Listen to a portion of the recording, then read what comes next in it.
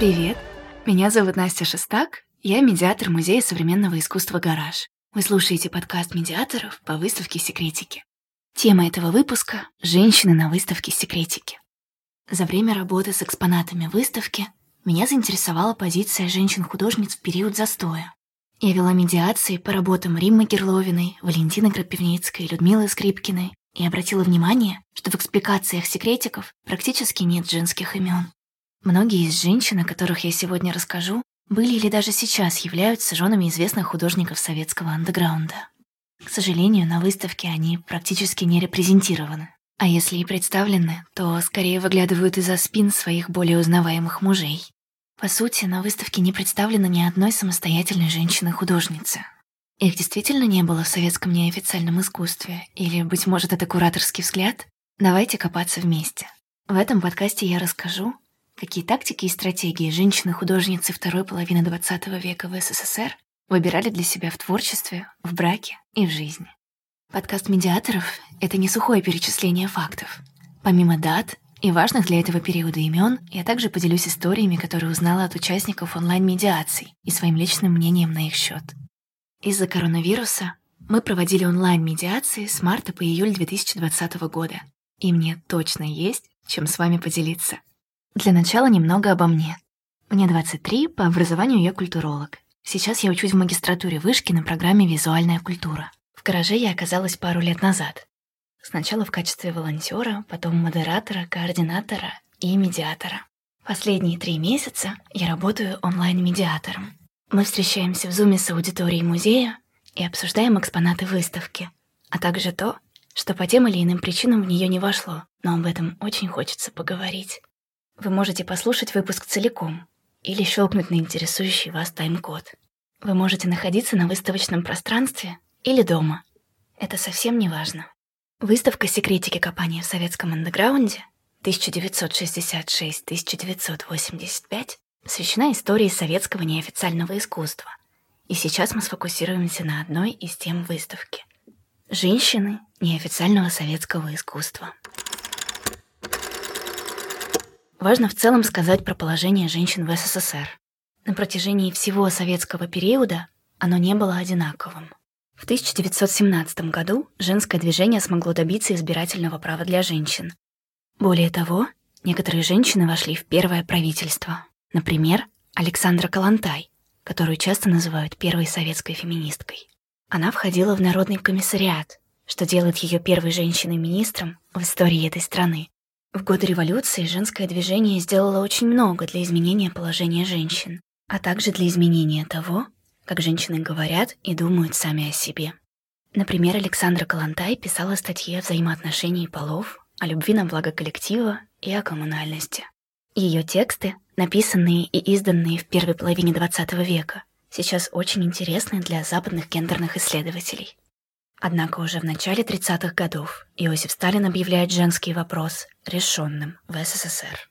Такие специализированные органы, как женские отделы, были распущены. Более того, в 1936 году запретили аборты.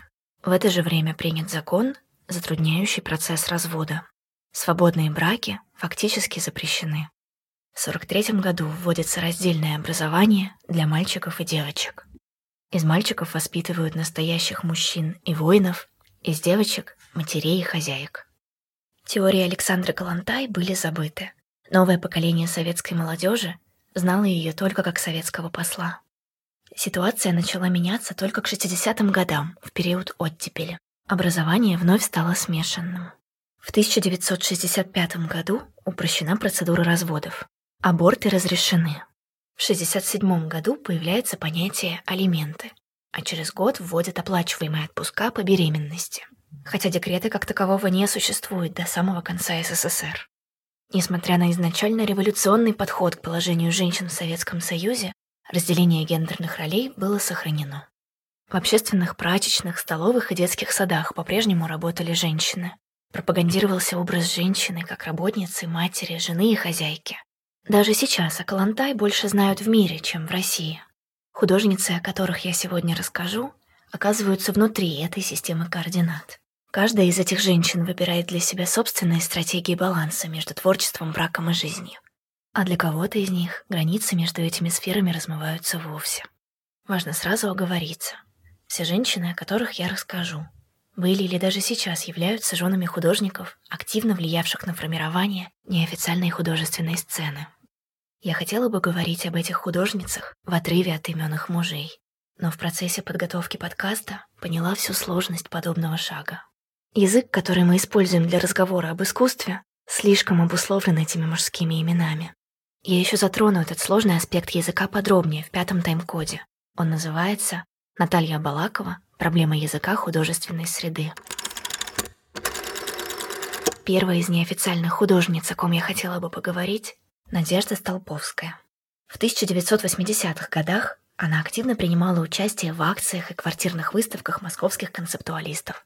Столповская училась в студии Екатерины Арнольд, жены одного из основателей соцарта Александра Меламида. Состояла в клубе авангардистов «Клава» с 1987 года. В настоящее время живет и работает в Москве и Кёльне.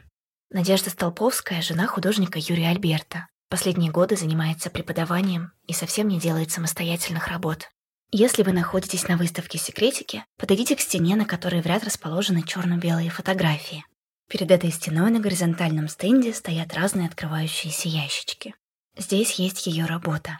Если вы не находитесь на выставке, ничего страшного. Сейчас я опишу это произведение. Это небольшой целлофановый пакетик, который помещается на ладони. Внутри него горизонтально в 2 ряда лежат стеклянные шарики, по 6 в каждом ряду. Часть из них зеленого цвета, остальные прозрачные. Под мешочком расположена бумажка с надписью. Об этой работе я хочу лишь сказать, что шарики, окрашенные в зеленый цвет, обозначают ударные слоги, остальные — безударные. Н. Столповская, 1980 год. Ударные и безударные слоги позволяют определить стихотворный размер. Слоги Столповской невозможно прочитать, но можно различить ритм, который они создают. Здесь поэзию мы можем воспринимать только визуально, и неспроста именно так и называется ее работа — визуальная поэзия. В одном из интервью Альберт говорит про Столповскую. Надя первая из нас сформировалась как художник. Действительно, работа с очень простыми элементами, вроде прямых линий, точек или шариков, отличительная черта ее стиля с ранних произведений. В 2013 году в галерее Проун, расположенной на территории винзавода в Москве, проходила выставка рисунков Столповской. Часто в истории искусств рисункам отводят второстепенную роль. В каталогах посетители пролистывают их, как эскизы и черновики к тому самому большому произведению, ради которого было использовано столько небольших листов. Своими работами Столповская предлагает переоценку незначительного и невидимого. Ее обращение к простым, незамечаемым элементам, вроде линий или точек, кажется мне метафорой того невидимого и незаметного, что делают женщины. Сферы невидимого женского труда, в которую уходит и сама Столповская, посвящая себя семье и детям. Следующая художница, о которой я расскажу, Валентина Крапивницкая. Она – важная представительница Лианозовского круга художников и поэтов и единственная женщина в нем. Родилась в 1924 году в семье художника Евгения Крапивницкого. Одним из учеников ее отца был Оскар Рабин, за которого она вышла замуж. Вместе они переехали из Долгопрудного в Лианозово. По этой локации сегодня их причисляют к лианозовской группе художников. Несмотря на то, что лианозовцев объединяют в одну группу, нельзя сказать, что у этих художников общий стиль. Сравнивать работы Крапивницкой и Рабина почти невозможно. Их интересуют разные темы и разные способы о них говорить. На выставке «Секретики» представлены работы Крапивницкой «Большое дерево» 1975 года. Это небольшая графика, сделанная итальянским карандашом. Работа небольшого формата, примерно 90 на 60 сантиметров. Это связано с отсутствием пространства у художников, для того, чтобы более крупные работы производить и хранить. Лианозовцы работали там же, где и жили, а жили они в бараках. Такие работы удобно унести с собой, чтобы показать друзьям-художникам или продать. Если вы находитесь на выставке, то подойдите к 3 телевизорам с записями допросов в правой части экспозиции и повернитесь спиной ко входу на выставку. Здесь находится произведение Валентины Крапивницкой. Если вы слушаете наш подкаст не на выставке, это совсем не важно. Вот описание этой работы. В центре графики большое дерево в коричневых тонах расположилось странное существо. Другие художники Лианозовского круга называли этих персонажей с рисунков Крапивницкой фавнами. У создания человеческое тело и голова животного. Мне кажется, что его можно назвать фавном. Перед ним цветок с огромными лепестками. За его спиной большое дерево, рисунок на ветвях которого напоминает то ли чешую рыбы, то ли окрас дикого животного. Позади фавна река, на другом берегу которой город с маковками церквей и крышами изб. Работы Крапивницкой очень самобытны. В них она обращается к элементам сказки и фольклора. Родители Валентины Крапивницкой — художники. Ее брат и муж — также художники.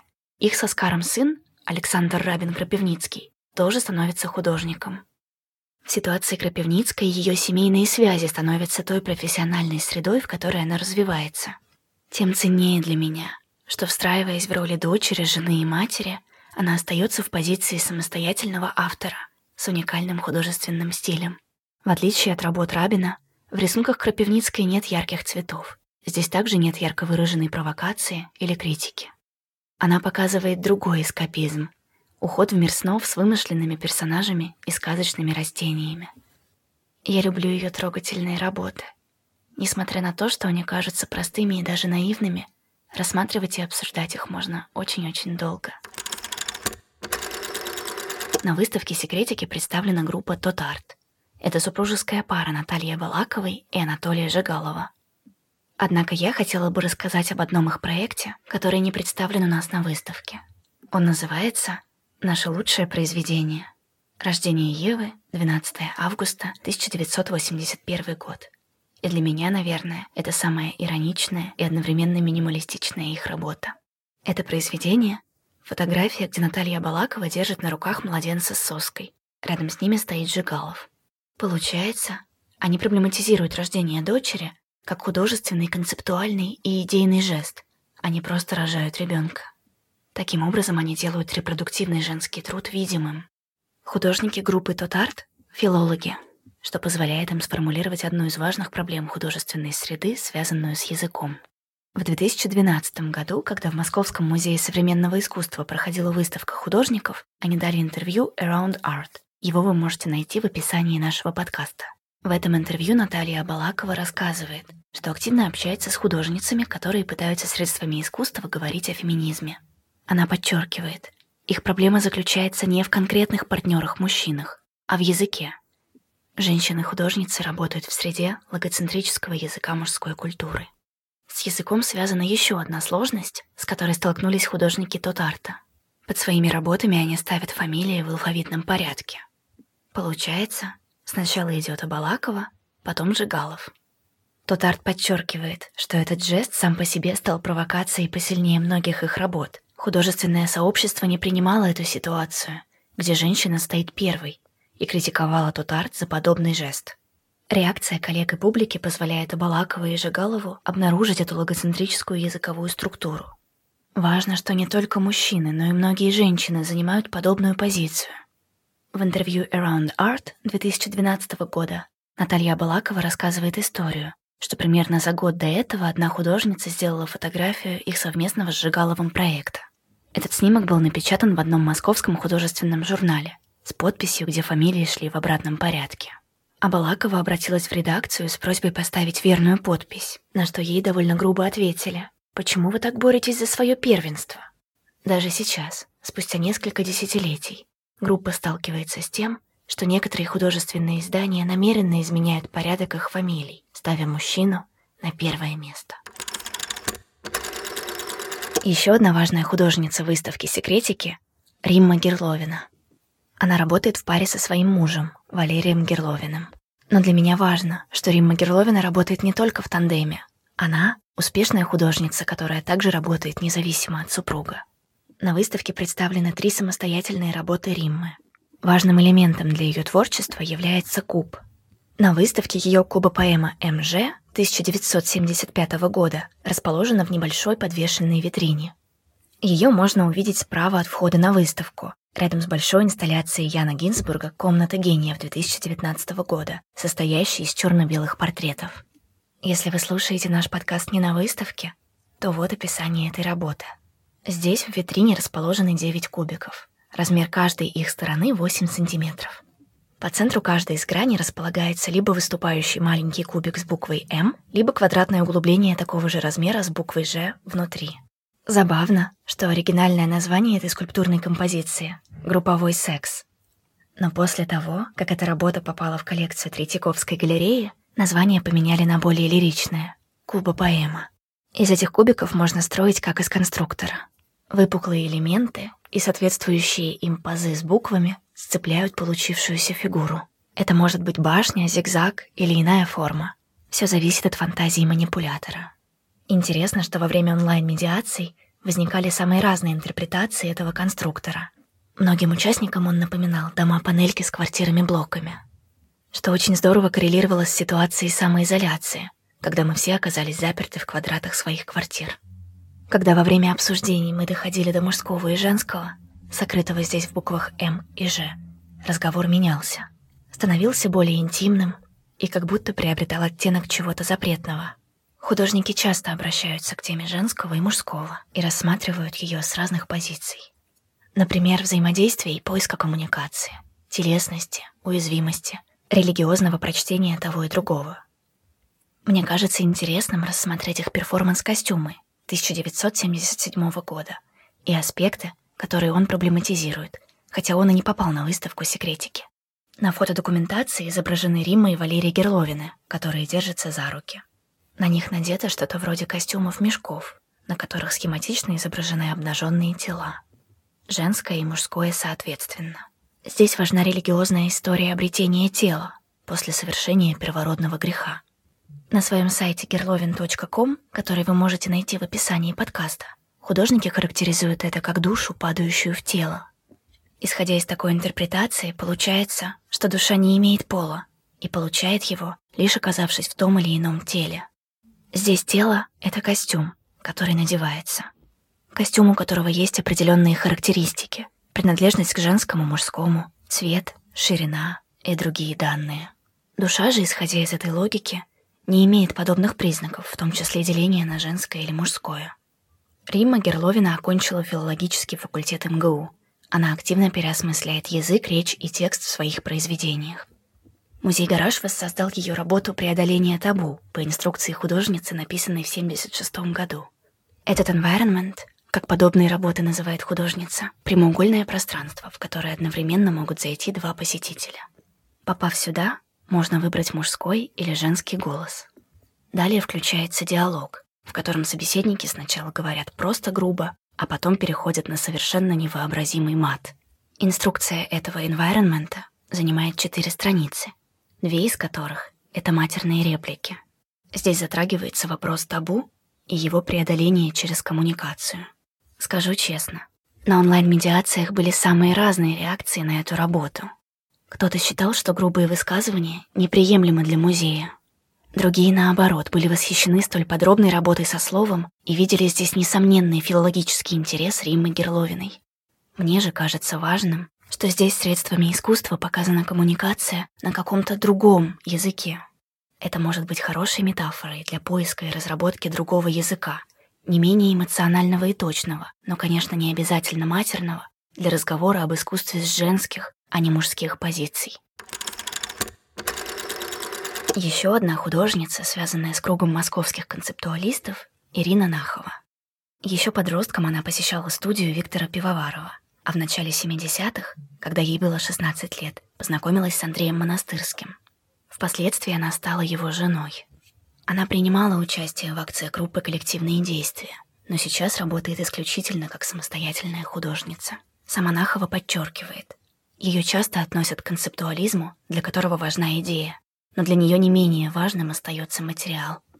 Ее работы не представлены на выставке «Секретики», но мне кажется очень важным про них поговорить. Ирина Нахова — первая женщина-художница, которая представляла Россию на Венецианской биеннале современного искусства в 2015 году.